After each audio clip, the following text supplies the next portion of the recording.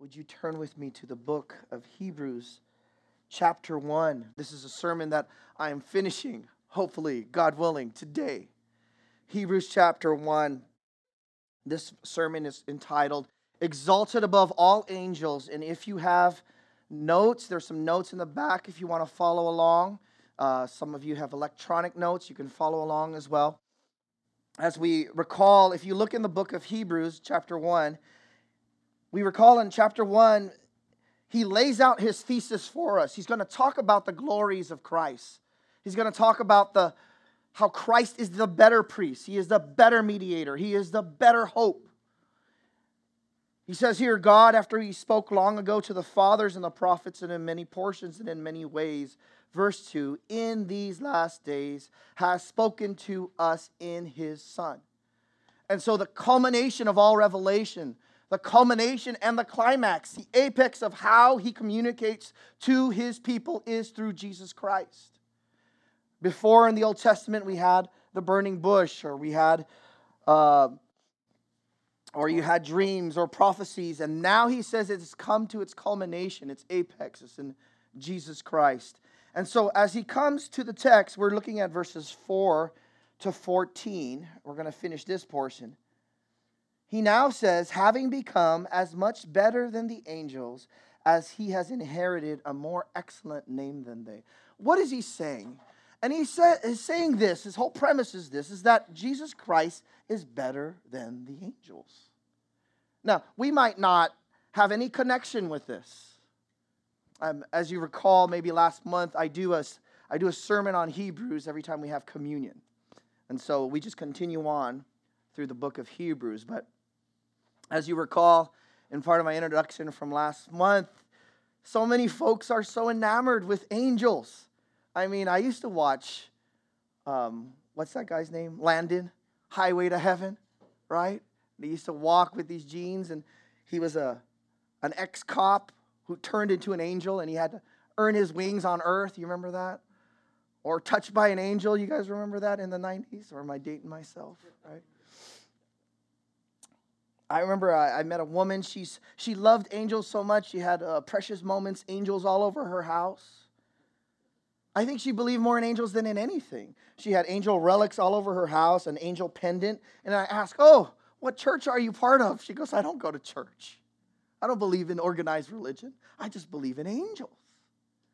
And see, what the writer of Hebrews is saying, folks who emphasize on spiritual experiences such as angels and these things are not getting the point of the Bible. You're missing out. You're throwing the baby with the bathwater. And he says, basically, in Hebrews chapter 1, verses 4 to 14, the reason why this text is here, and I'm not going to reread it all the time because the whole way through because Mike did, but God gave this passage so that you would worship Christ above all else, including angels. This is why he wrote the book of Hebrews. If you recall, this text is talking about the superiority of Christ over angels. You notice in verse 4.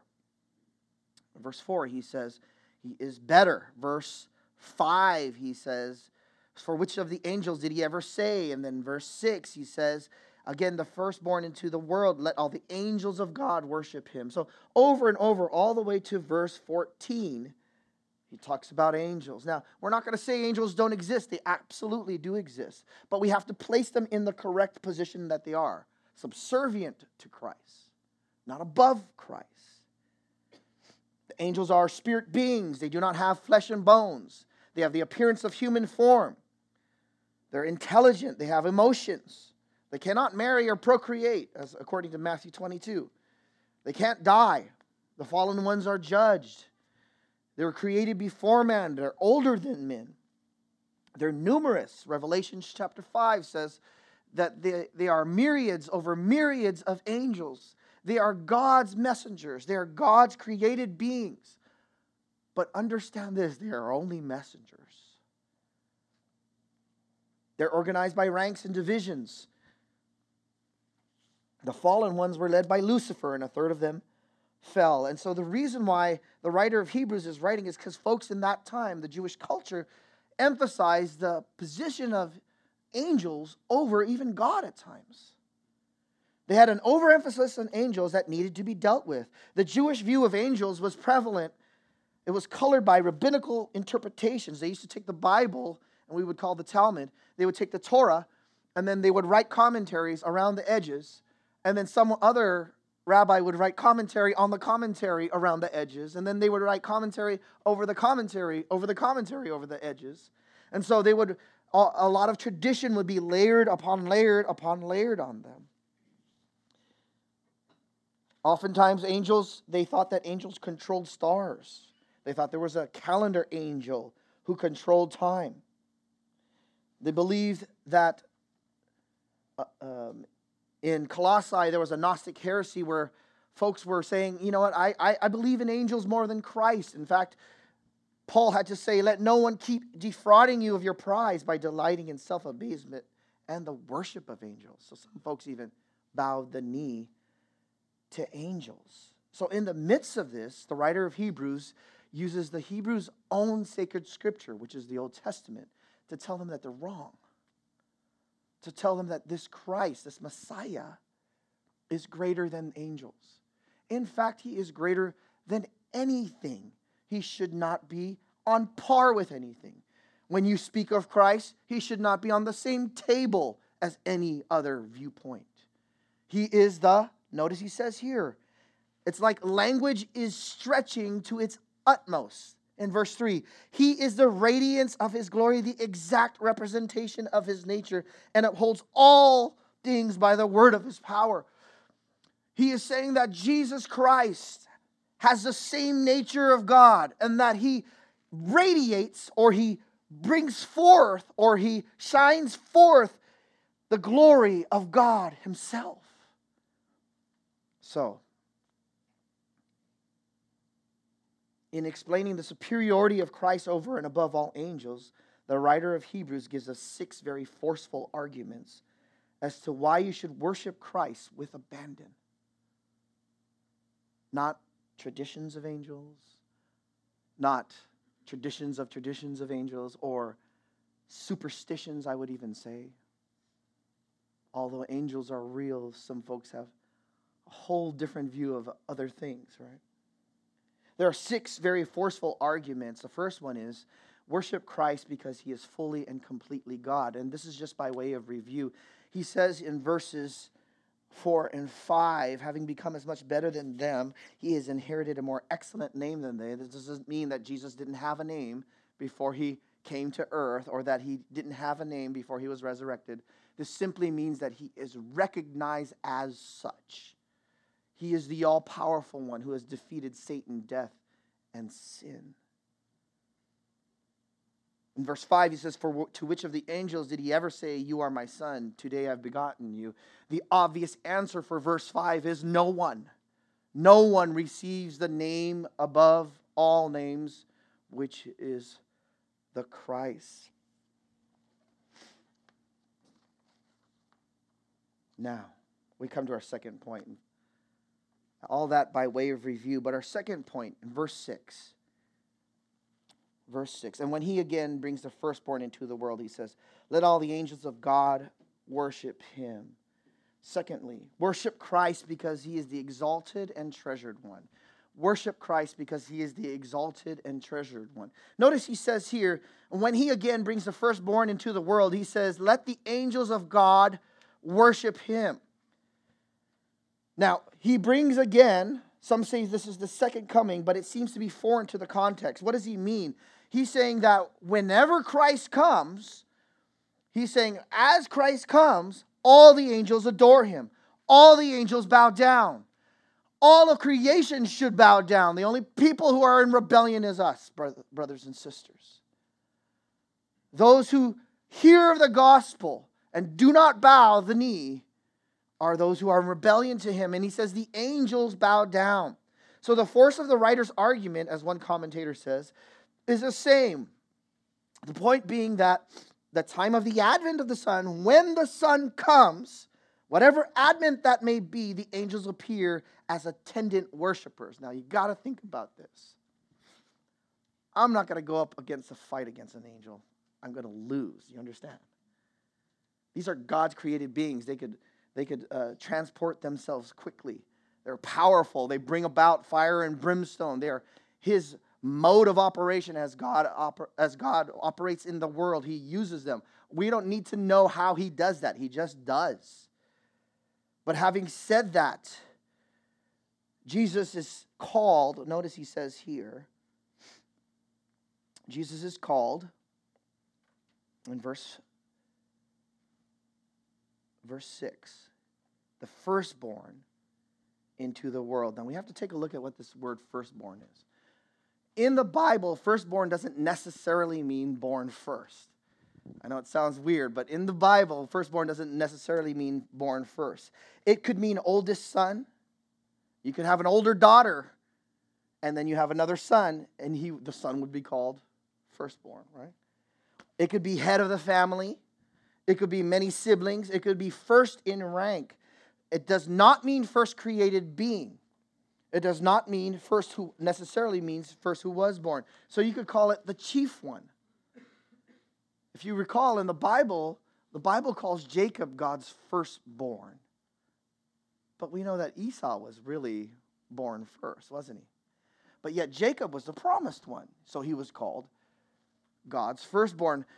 And so they use this term, the writers of the New Testament use this term to describe Christ, to describe his preeminence, his status, that he is high above all else. He is the firstborn. Turn with me to Romans chapter 8. Romans chapter 8, and you'll start to see how he uses this language. In Romans chapter 8 and verse 29, and we know that God causes all things to work together for good to those who love God, to those who are called according to his purpose. For those whom he foreknew, he also predestined to be conformed to the image of his Son, so that he would be, what does it say? The firstborn among many brethren. This means he has preeminence amongst all Christians. He has preeminence, the first rank of all Christians. Who's really the head of the church? Is it the pastor? Is it the elders? Only as they are under the true shepherd, who is Christ, right? He is the firstborn. Colossians chapter 1, I'll read it to you. He says, he is the image of the invisible God, the firstborn of all creation. Does that mean he was the first created being? No. It means that he has the highest rank of all creation. Colossians 1:18 says he is also the head of the body, the church, and he is the beginning, the firstborn from the dead. Is he the first one who's been resurrected from the dead? No. There was others who were resurrected from the dead. He actually rose people from the dead, Lazarus, before himself. He wasn't the first one resurrected, right? But he does have the highest rank. Why? Because he is the source of all life that brings people to life. So now, the firstborn means the most honored one, the highest one, the best of all who has been brought to life. He is preeminent in honor. He says, let all the angels of God worship him. Now, angels are wonderful and fantastic creatures, but they do not share in the glory of Christ. They must bow down to him.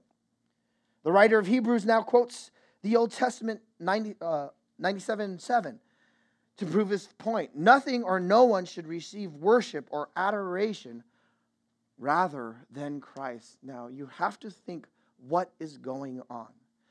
Why does God do anything?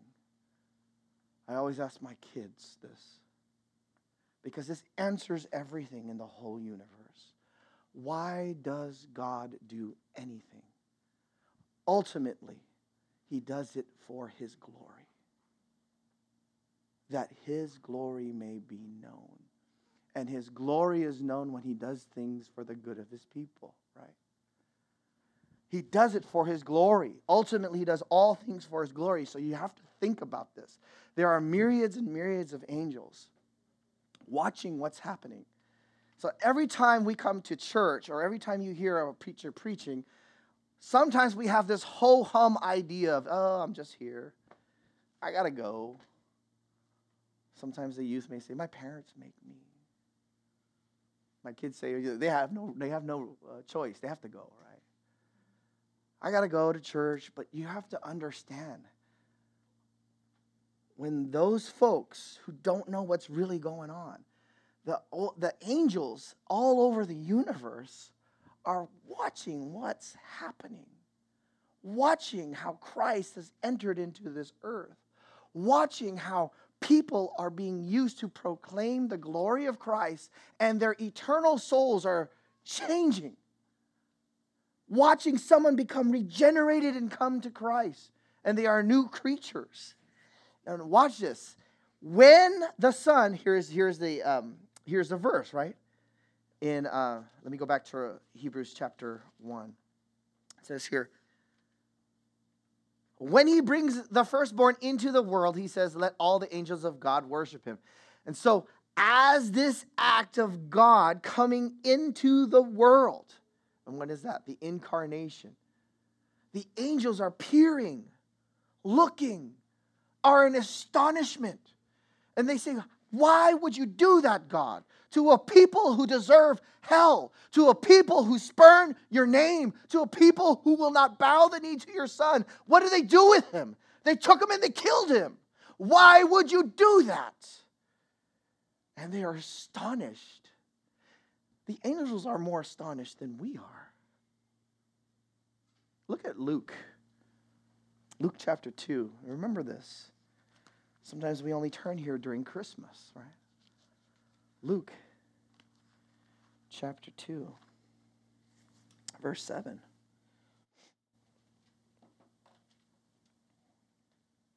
She gave birth to her firstborn.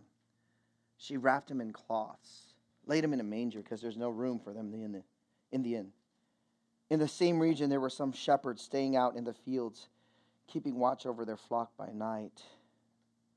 So Christ comes into the world. The only proper response of the angels is to give praise. Watch this, okay? And an angel of the Lord suddenly stood before them, and the glory of the Lord shone around them. But the angel said to them, do not be afraid, for behold, I bring you good news of great joy, in which you will be for all the people. For today in the city of David there has been born for you a Savior, who is Christ the Lord. This will be a sign for you. You will find a baby wrapped in cloths and lying in a manger. This is the incarnation. This is God coming in the flesh, right? Look at verse 13. Here is the proper response of heaven. They cannot believe what is going on. God, who created all of them, who created the heavens and the earth, is now swaddled and coming down in the manger. And what do? And suddenly there appeared with the angel a multitude of the heavenly hosts, praising God, saying, glory to God in the highest, and on earth peace among men with whom he is pleased. They can't help but look. Sometimes I watch some funny clips on YouTube. You ever watch some funny clips on YouTube? And then one of my kids will come around and want to look, right? And my shoulder is starting to weigh down. Then another one would come on this side. And then a head would pop out here. And then a head would pop out. I said, hey, get off me, right? What's happening is they're curious to see. And brothers and sisters, when the heavenly host looks at God's redeemed people, they are curious to see just what he is doing at his incarnation, even as the gospel spreads forth. Look at, and this verse makes it even more distinct. Look at 1 Peter chapter 1. I love this. 1 Peter chapter 1.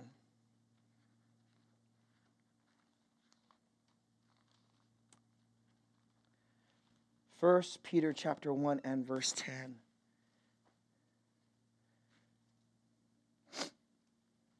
Ten to 12. He says, as to this salvation, what salvation? That which we share. Remember, we talked about salvation as an umbrella term. It's not just the past, that God has forgiven you of your sin. Salvation has a past, present, and future aspect to it. The past is that we've been justified by faith. It is a done work.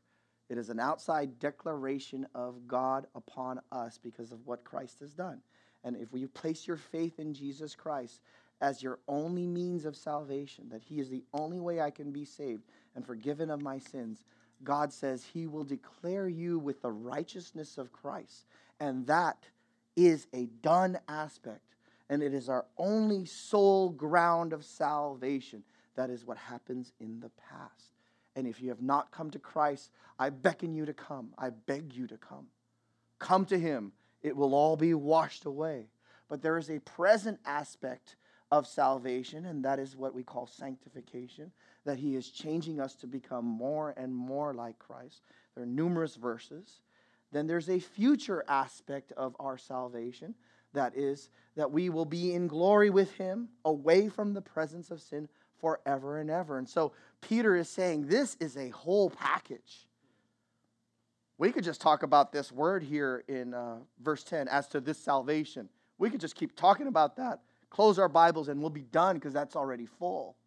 But notice this. He says, this whole thing that a Christian has, this whole package that we even saw in Romans chapter 8 of being justified, sanctified, glorified, predestined to be conformed to his image. Now he says here, the prophets who prophesied of the grace that would come to you make careful searches and inquiries. And so now he's talking, Peter is saying, the Old Testament prophets, they wanted to see clearly what you see clearly. Okay? Are you following me?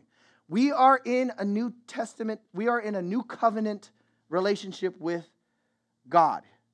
We see clearly because revelation is over, right? All of it has been done. And now it says, you make careful searches and inquiries, seeking to know what person or time the Spirit of Christ within them was indicating as he is predicted to the sufferings of Christ and the glories to follow. This is an amazing fact that as you sit here, if you are a believer in Christ, what this is saying is you see more clearly than the prophets of old. That is astounding to me. You see more clearly than Moses did. This is what the text is saying. You see more clearly than Isaiah did. They saw part. They saw partial. Even if you read the writings of Isaiah, he thought the first coming and the second coming were kind of jammed together of Christ. You, as a normal, regular believer in Christ, living in Oceanside or Carlsbad or Encinitas or Vista, wherever you may live, San Marcos, right? You see more than the prophets of old. And notice he says here,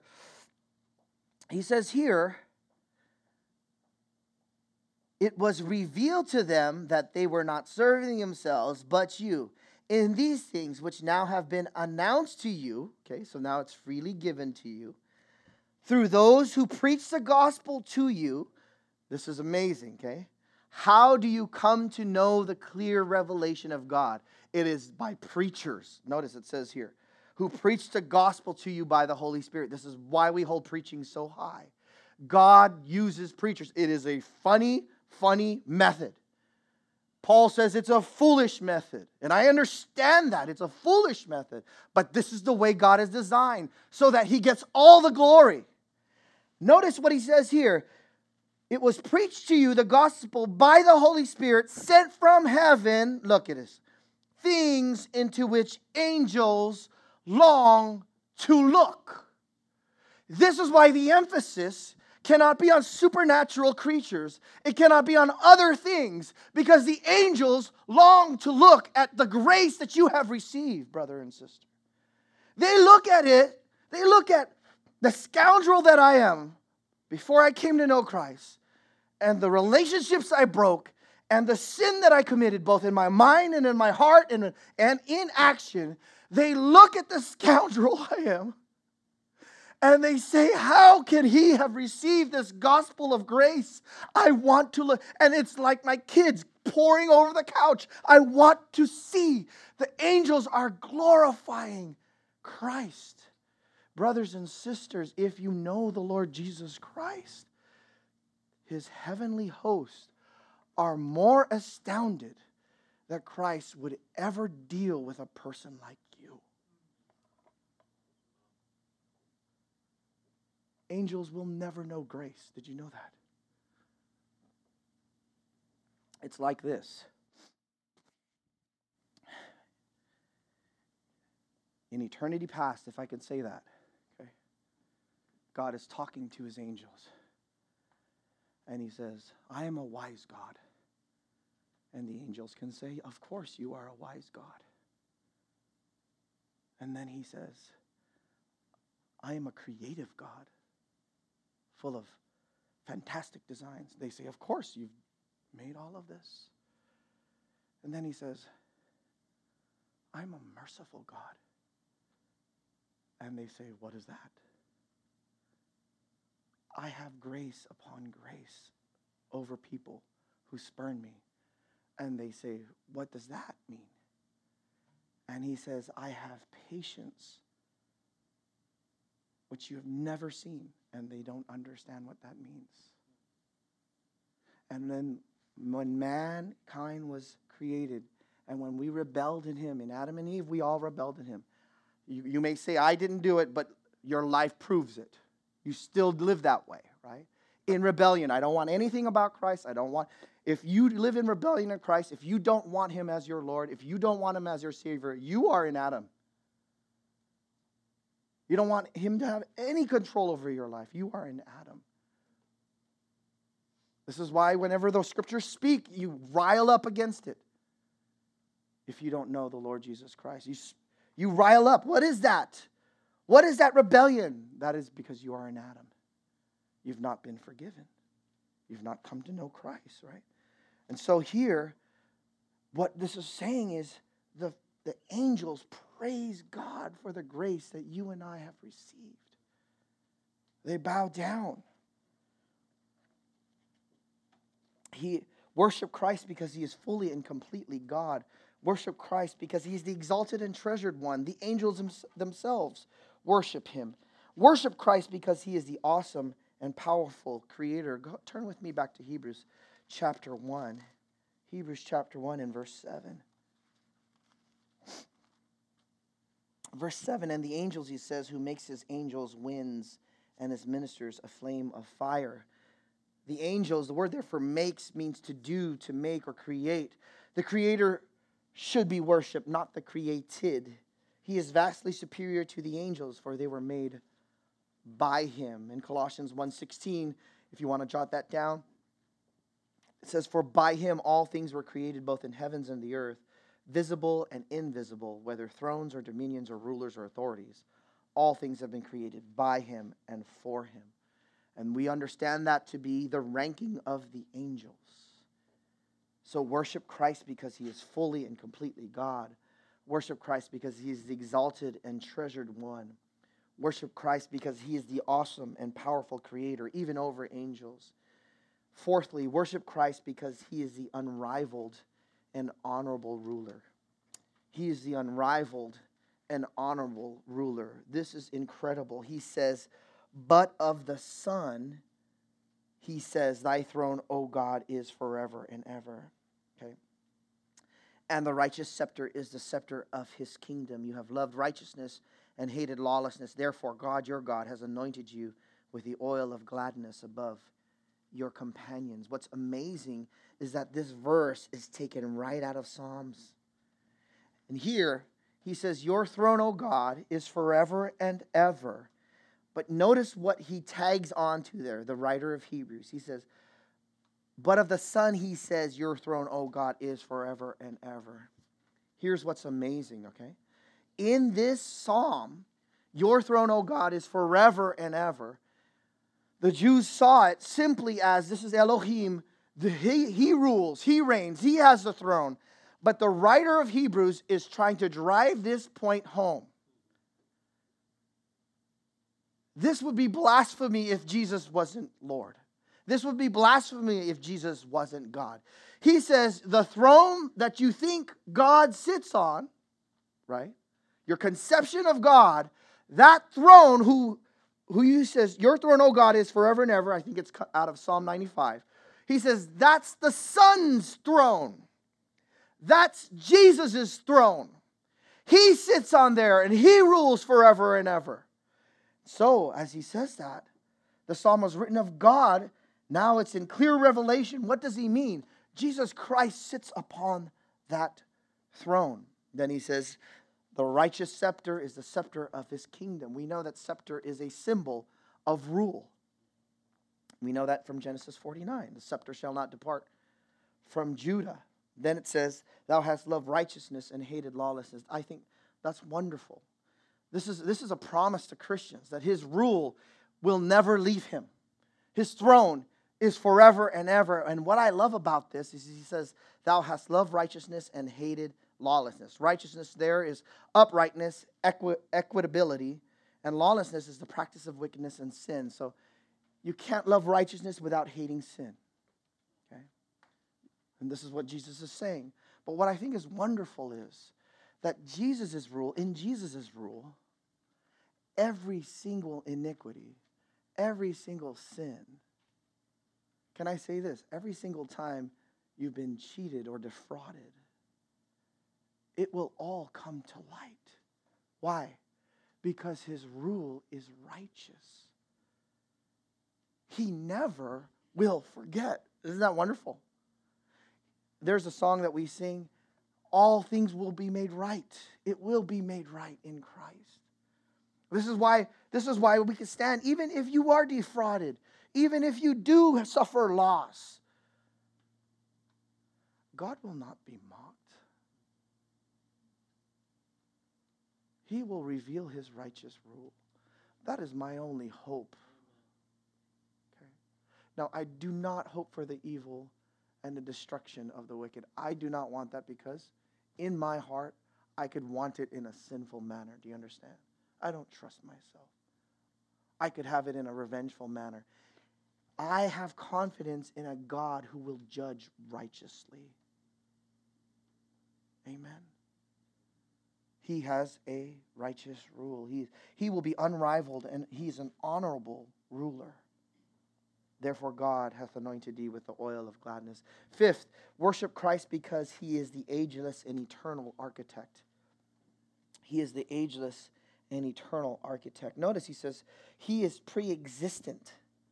He is pre-existent.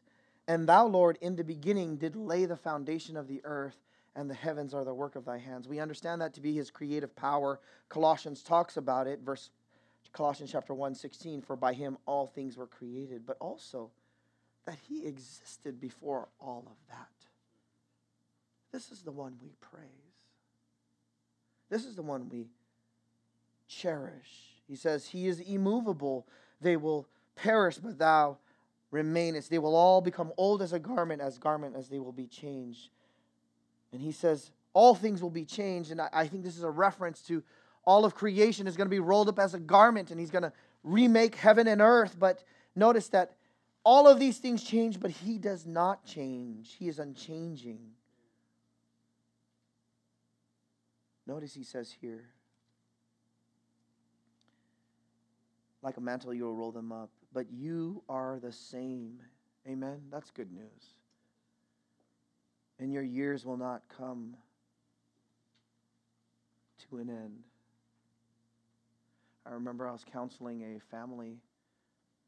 I was counseling a brother, and I think after 20 years, his wife decided to leave him.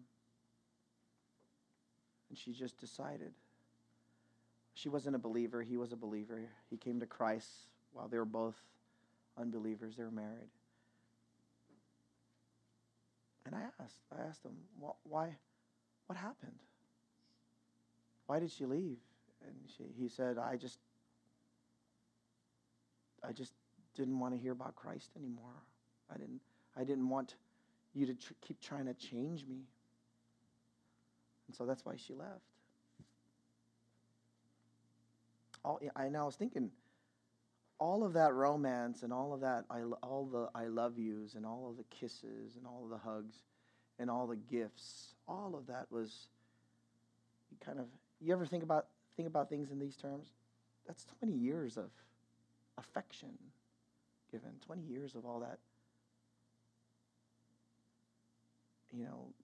seemingly delight for 20 years. And you base your life on that, and all of a sudden it changes. Now she says she doesn't love him anymore.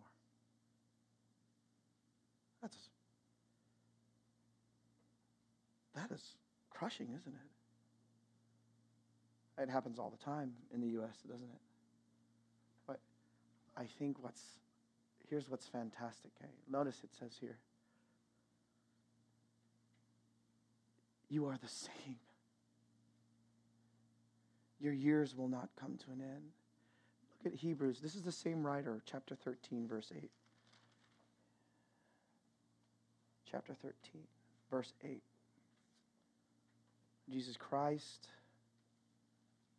is the same yesterday and today and forever.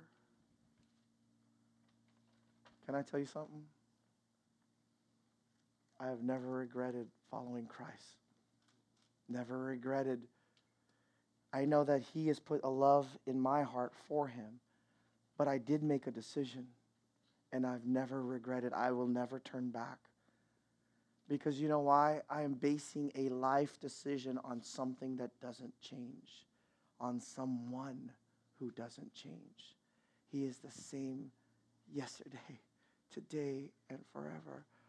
Let me tell you, if you don't know the Lord Jesus Christ and you are basing your life on these things that change, relationships and jobs and pursuits, all these things, I know some folks, they'll move cross country, not even thinking about its implications on my soul.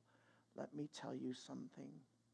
If you base your decisions, your life, if you trust in Christ, He will never change.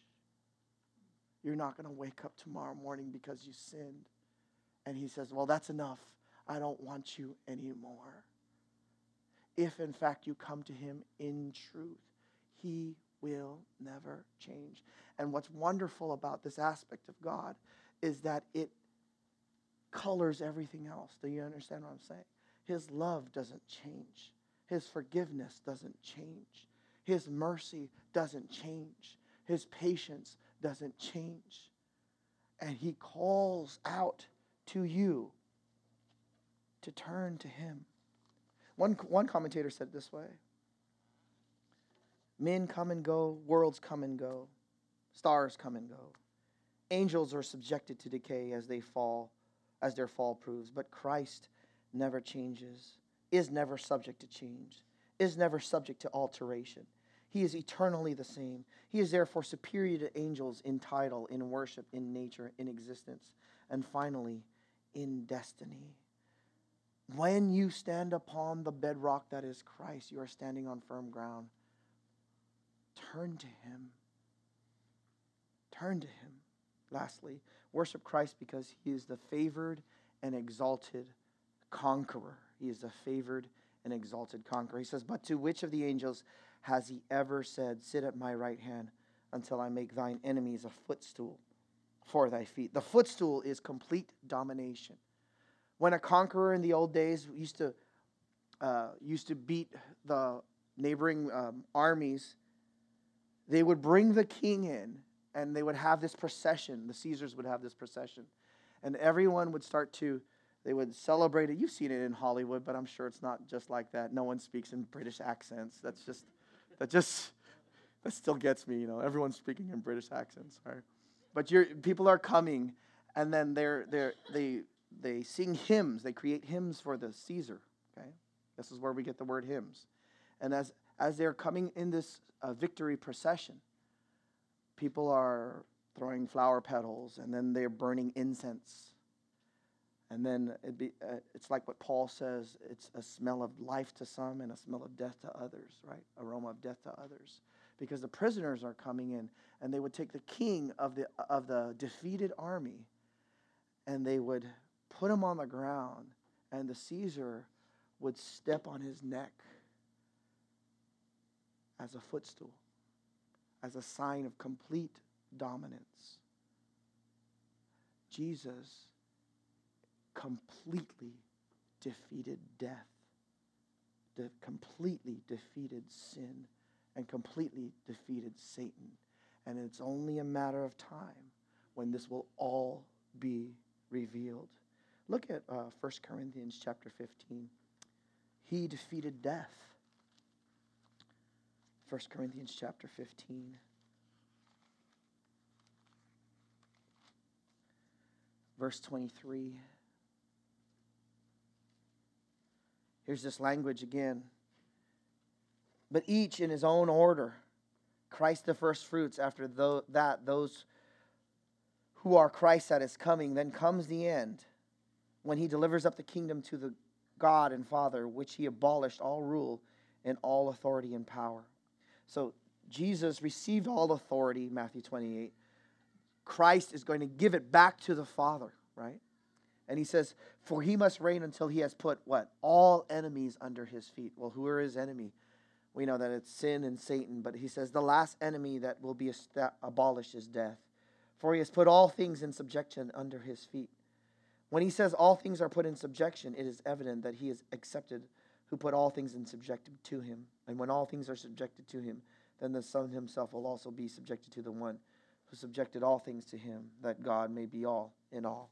In other words, notice he says here, verse 26, he must reign until he has put all his enemies under his feet. He is stomping the neck of death. He promises if you put your faith in him, you will never die.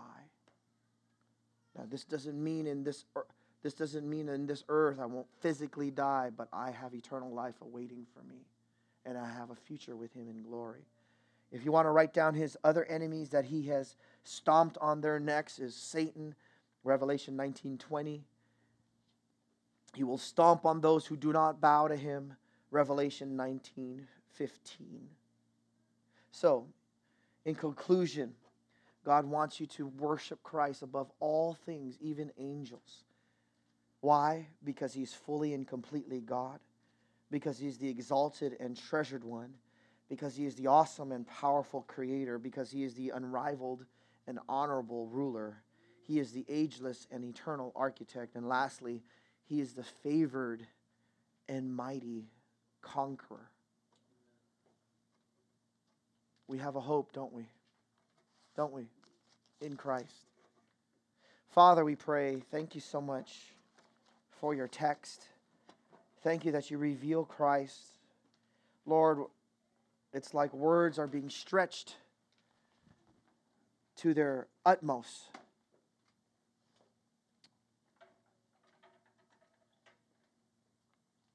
We pray, Father, you would help us even as we think and dwell and concentrate on the glory of Christ as we take the supper. Thank you that you invite us. It is a taste of what is to come in heaven. It is a taste of the feast that we have been invited to up in heaven. Thank you. In Jesus' name.